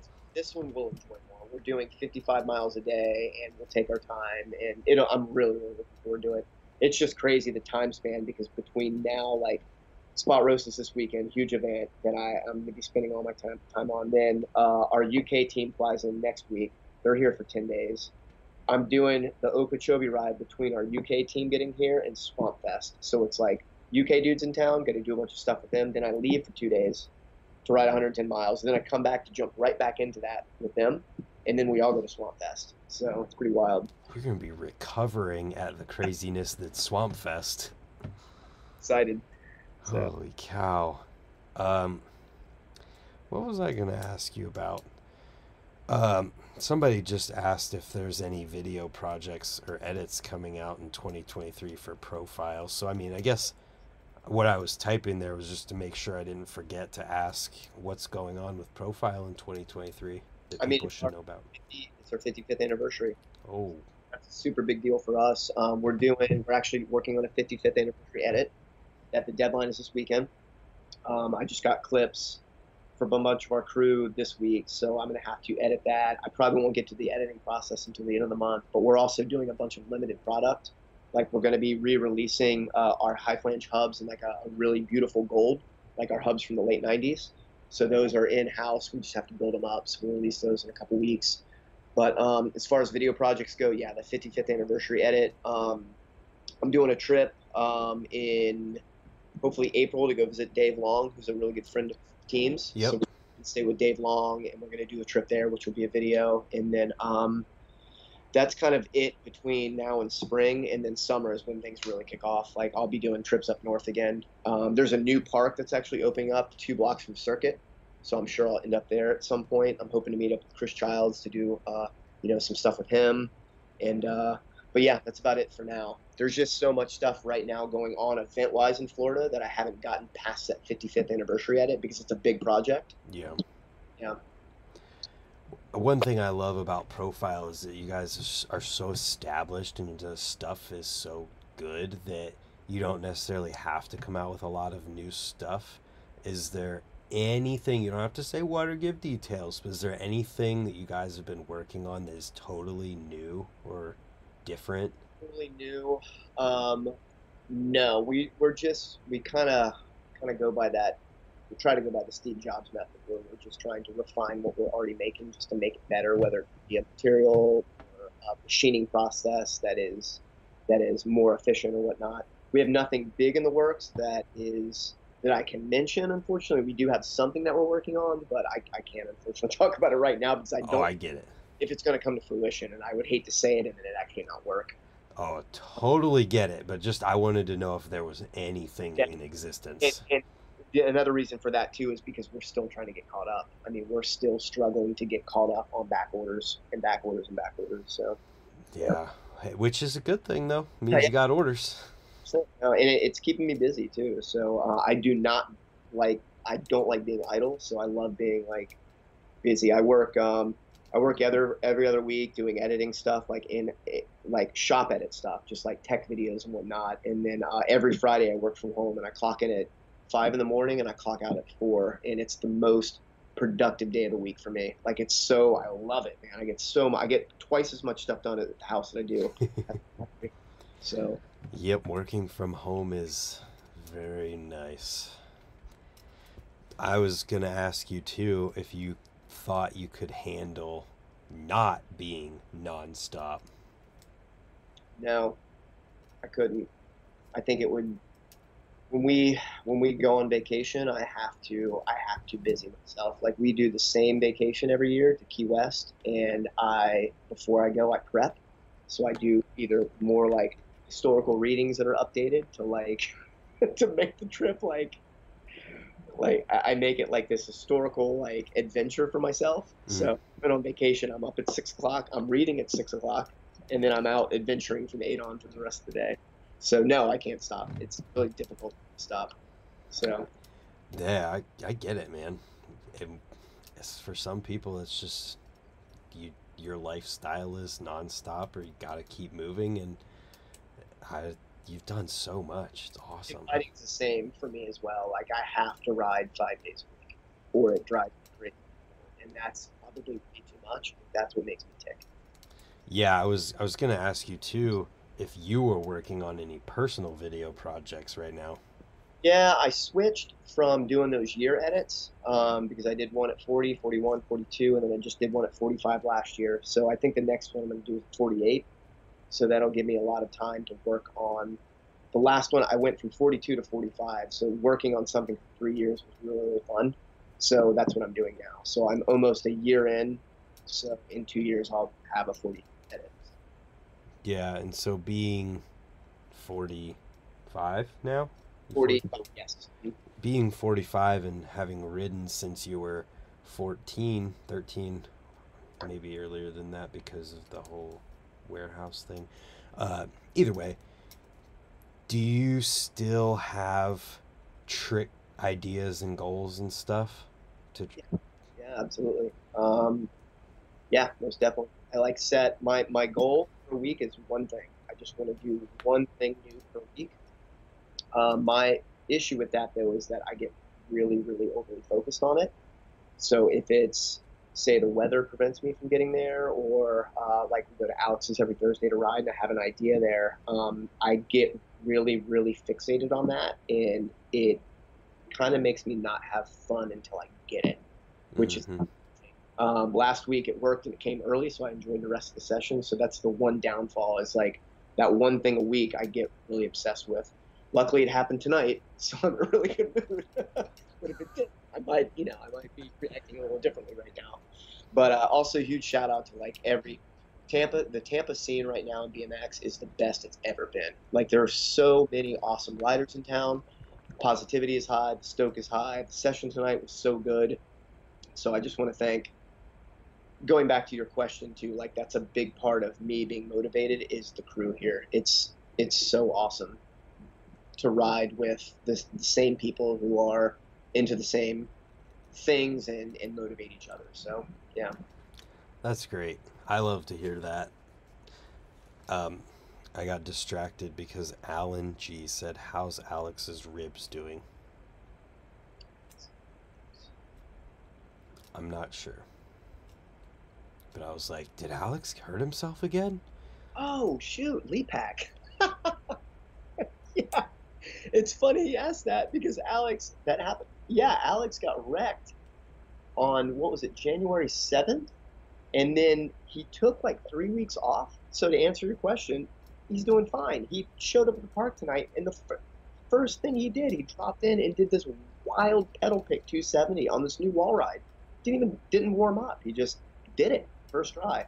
So yeah, to answer your question, he's fine. He's like totally fine. It's crazy. Go, Alex. Love it. The the scene being the best it's ever been.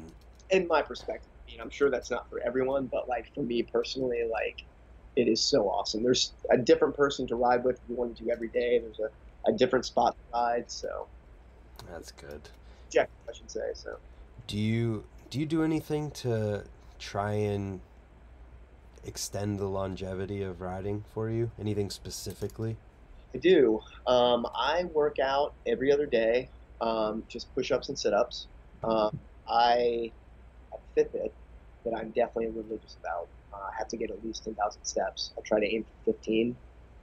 It's funny, when we were in the Keys, I walked 90,000 steps in the Keys. In how long a period? 3 days. It was 40 miles. Oh my goodness. So going back to that idea of not stopping, like I walked and I walked and I walked. So I work out every other day. I walk definitely. I try to ride 5 days a week, and then I also am on a pretty like strict vitamin regimen as well. So I do a lot of anti-inflammation vitamins like glucosamine and turmeric, and then I actually, funny enough, well not funny enough, I have really bad cholesterol just through my, you know, from my family, so I have to take meds for cholesterol as well, as unfortunately. But that's just part of my vitamin routine. So yeah, I do all of that, and I think that definitely contributes to maintenance for sure. Mm-hmm. But I think just staying active is the biggest part. Like I'm always doing something, and so yeah. Yeah, I would agree with that. It's just you don't get old until you quit. Yeah, absolutely. Going back to that glucosamine idea too, like Lee packs on glucosamine as well, and it's funny we both talk about it. I don't care if it's a placebo. If there's a lapse in taking glucosamine, I definitely feel it. And it might be, a placebo, but whatever. I take glucosamine too. Yeah, everyone should. I didn't know it, but I do. Yeah, this stuff, no, it's Flex Mode. Mike Spinner sent it to me. Actually, I just saw him last weekend too. He was at that USA BMX contest. Good. Yeah, he's awesome.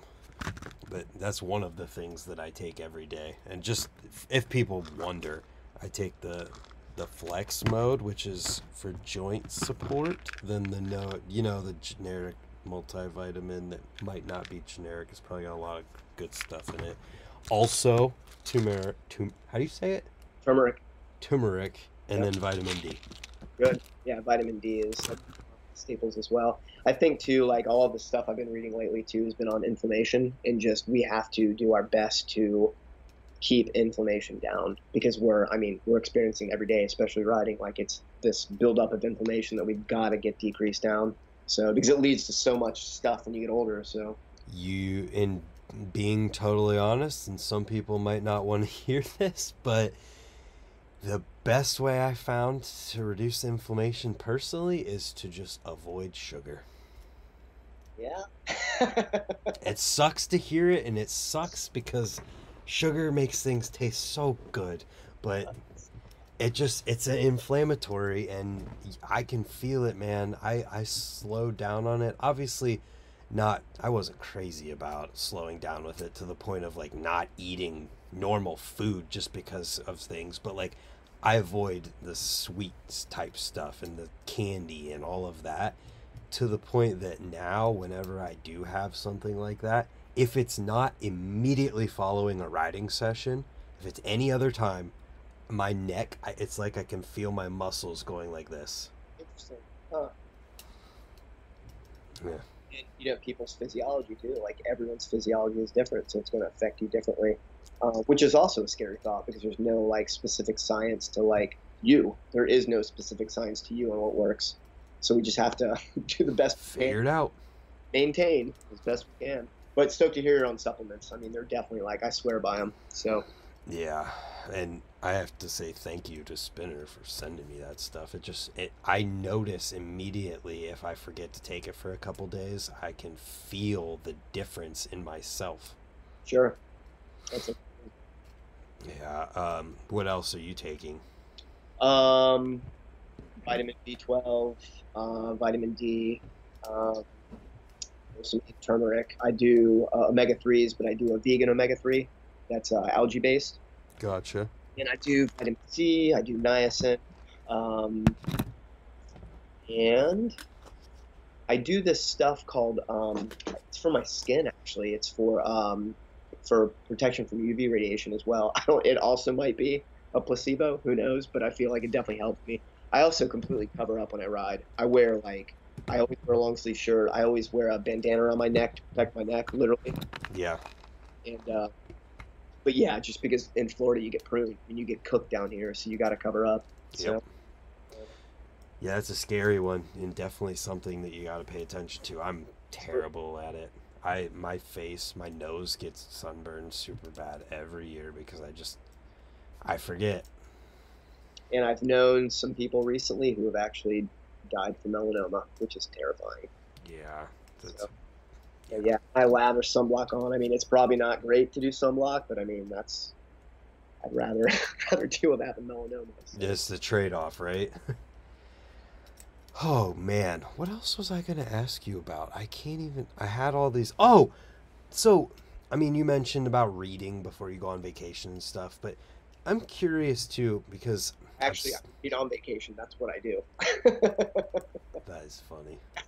I, everybody's got their thing, but I mean, I've been saying it for a while now. You are by far and away the most cultured person that I know.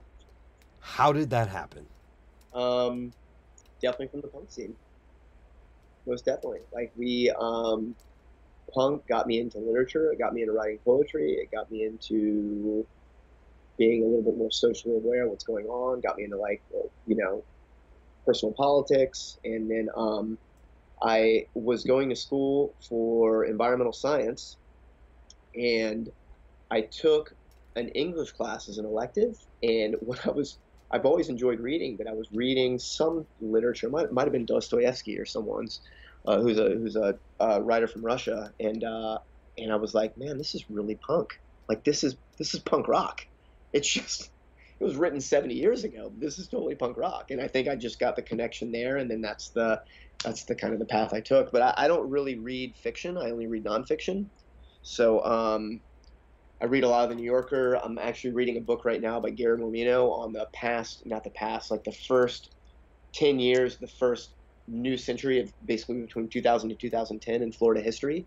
And it is fascinating. I actually wrote him the other day, and he wrote me back in 10 minutes. And he was like, it was so moving. He was like, being a writer is one of the loneliest professions you can have. So getting an email from someone saying they appreciate what you do, I can't even express to you in words how much this means to me. It made me tear up. I'm like, oh my God, this is so awesome. So That's so cool, man. I'm I'm gonna. How do you? How do is it Bukowski being a writer? I forget what it was. Oh man, I'm gonna forget about it. I heard a thing read on a podcast that I was like, dude, that is BMX. It describes it perfectly. there is BMX is an art. I mean, there's definitely a tie in there. Like working on a trick is like sometimes I work on the trick as long as I would be working on some sort of lighting project, like focusing on something. I mean, I've tried something for 3 hours. I've written for 3 hours. Like there's definitely an art connection there for sure. I mean, besides the punk rock idea, but yeah. Yeah, and I'm gonna end the podcast with this thing that I'll read because, dude, it describes it so well. But I don't want to go there yet. Uh, well, it's just when we were hanging out at Alex's house, Yep. and first when I saw the gigantic grasshoppers, and you immediately just were like, scientific name, like you just said it, and I was like, okay, he's got it like that. And then there was some doves above us, just making their sound. And he looked at me like, "Morning doves, probably a mating pair." And I was like, "This guy, he just like knows it." And then as we're sitting there just having conversation, and whoever it was that didn't ride came over, and just talking about different areas of the world and food and so many different things, it just like left an impression on me that I was just so blown away at how much you knew about so many different things. Appreciate it. It was just cool, and I just was kind of wondering about like where it came from, so that was cool to hear. I mean, it is definitely from reading. I mean, I read a lot. I read an hour a day. I make myself read an hour a day. If I have to wake up earlier to read, I will do that. So I've got to read something. So, but yeah, I guess that's where it comes from. So how do you have time to do all of these things? You say you work out every other day. You what? I don't sleep much, that's for sure. How much Even sleep do you get? what's that? How much sleep do you get? Um, like 5, 6 hours. That's not enough, dude. Oh yeah, I know. You did definitely get 8 for sure. But even on weekends, like like the other night, I went to go see City of Caterpillar was a really, really good band from Richmond. I saw them play. I didn't go to bed till midnight, and then I made myself get up at 6 to read. Side note, actually, Alexei Desilnu just stayed with me back in November, and he was actually here twice in like a month. He's from Paris, but he had woken up. He's an old friend of me and my wife's, but an old punk friend actually that I didn't know lived BMX. I don't know if I told you that story, but he Yes. spare bedroom, and it was. I think I got up at 5 that morning to read. It's like 5:30. He's like, "What are you doing?" I'm like, "I'm reading," and he goes, "Do you enjoy doing that?" I go, "I do, but also it's 5:30 in the morning. Like, it sucks being up this early, but I'm going to make myself do it because I have to do this. Mm-hmm. This is something I have to do today." So, but anyways, it was funny. It was funny that I was almost like torturing myself to do it, but it was part of that regimen of the day that I had to do it. So, I get it. It's cool to hear this because I'm kind of relating it back to BMX in the same. It feels, and maybe you'll be able to reflect on this and tell me if it's close or not, but it feels somewhat like when you see that spot or you think of that trick and your brain is like, I have to do that. And you don't know why you have to do it necessarily, but your brain is telling you that you have to do it. yeah, absolutely. Is it similar for things like reading? 100% similar. Like, and I'm also, I am a creature of habit. I like doing the same things all the time, the same time, the same days. I have a very regimented schedule, so that's definitely part of it. But with the trick idea, yeah, absolutely. Like, it's funny you say that because last week, 2 weeks ago, I was so focused on this move I couldn't get, and I was exhausted, and I wasn't having fun doing it. But I'm like, I have to do this. Like, I don't know why, but I have to do this. I did. Mm-hmm. Bummer, but so it goes. Did you get it? No, no, I was so beat. I mean, I couldn't even do like the ending of the trick was actually the easiest part, so I kept getting the hardest part, and I couldn't do the easiest part, and Oh, it's not working, and it was so frustrating. But yeah, you just get fixated on it, and you look, and and it's funny. I texted my good friend Dan Delorso the next day, and I'm like, "Hey, thanks for filming. I have no idea why I was so obsessed with getting that trick done." So that's how it goes.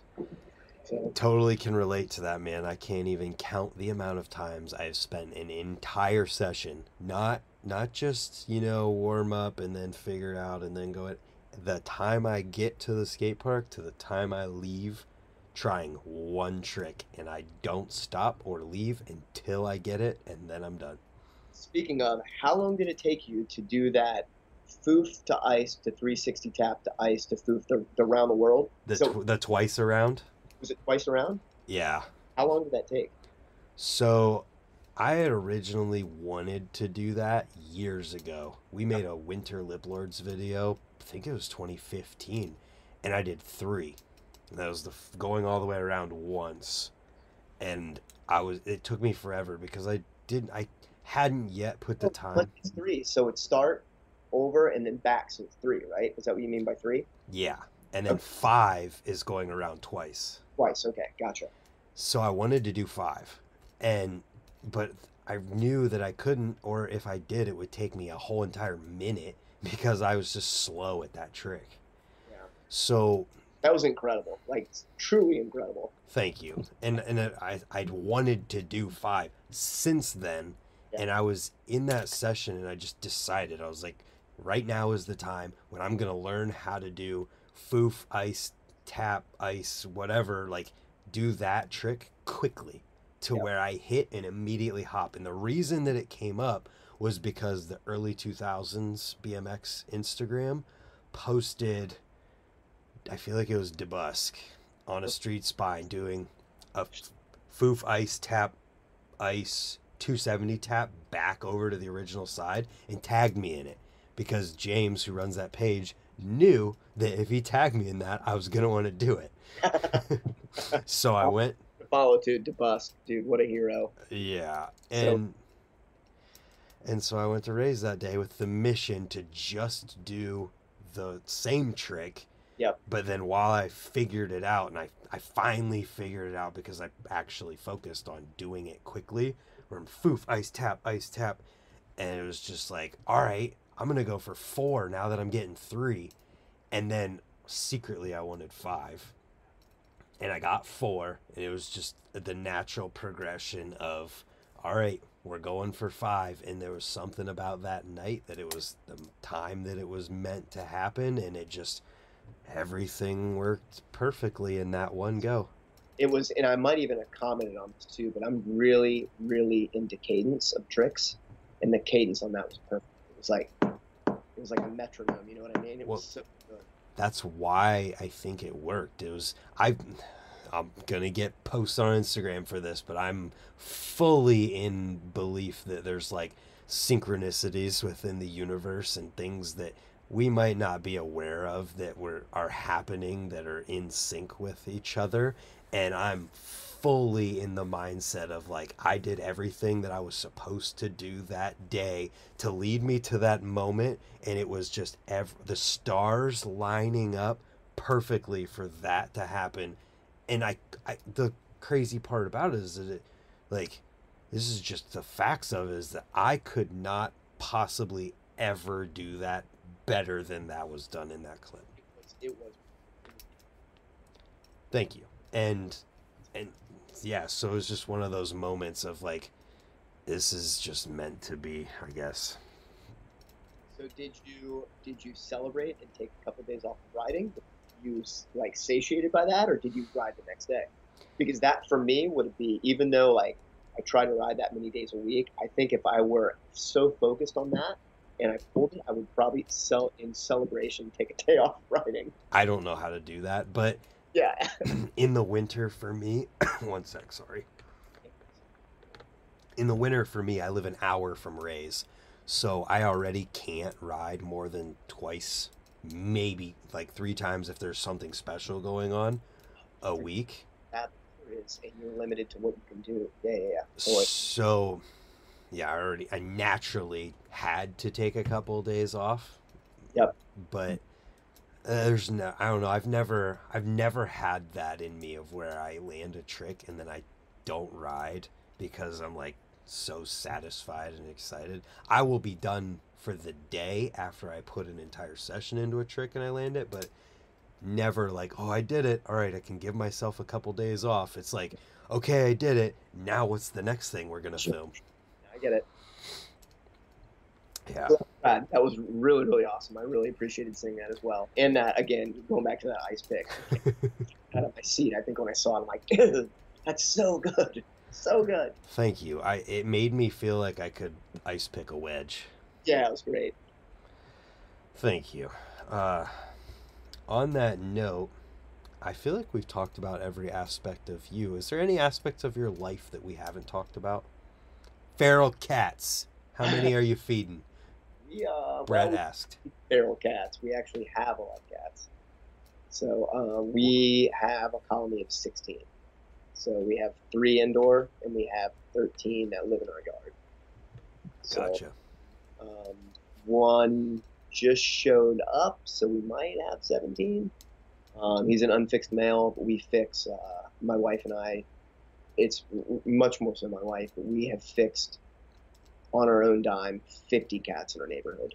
So we've trapped them, we've spayed and neutered them, and then, or spayed or neutered them, and then released them back into the neighborhood because that's what we have to do. Yeah. So just trying to like depopulate.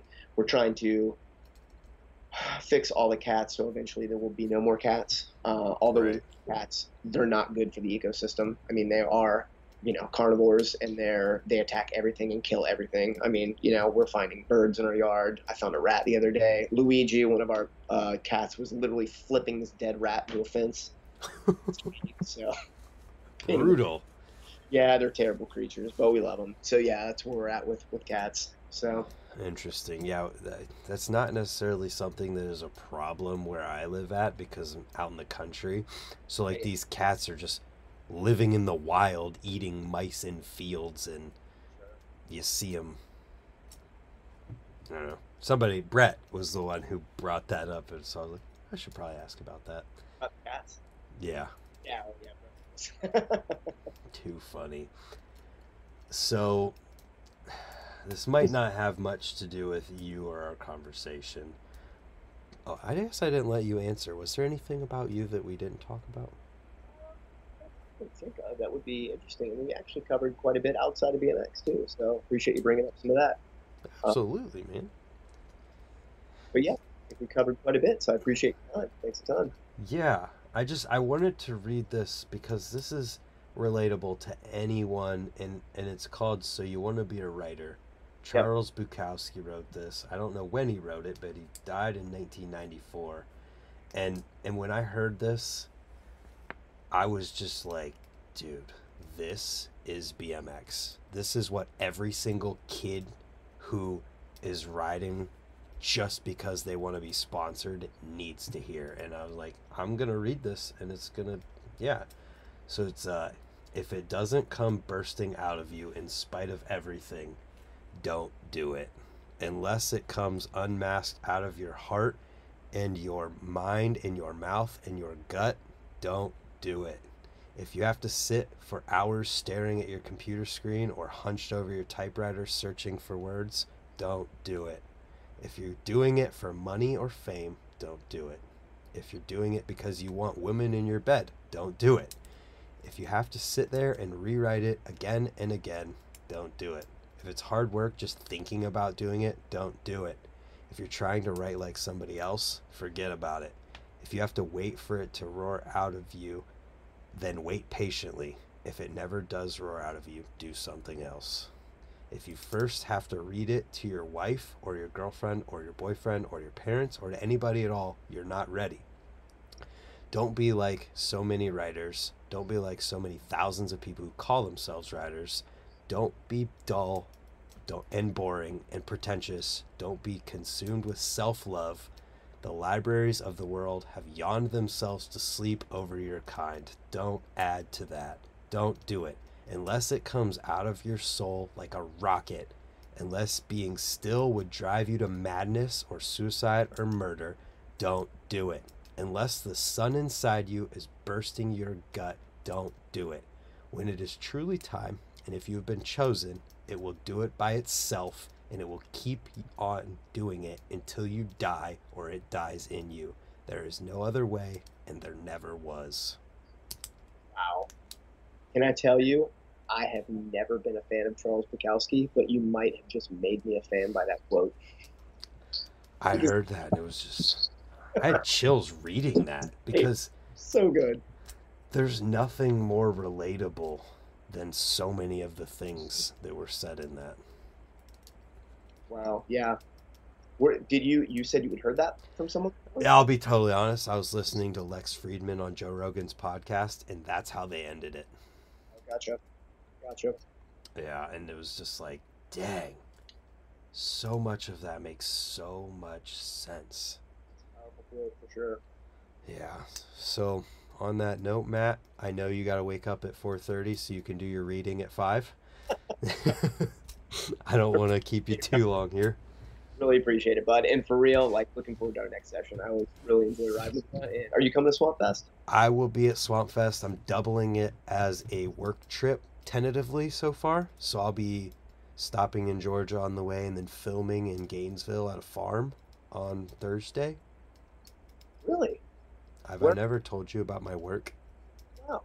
Oh, okay. So I work for a company that makes a small farm tractor that does like mechanical cultivation.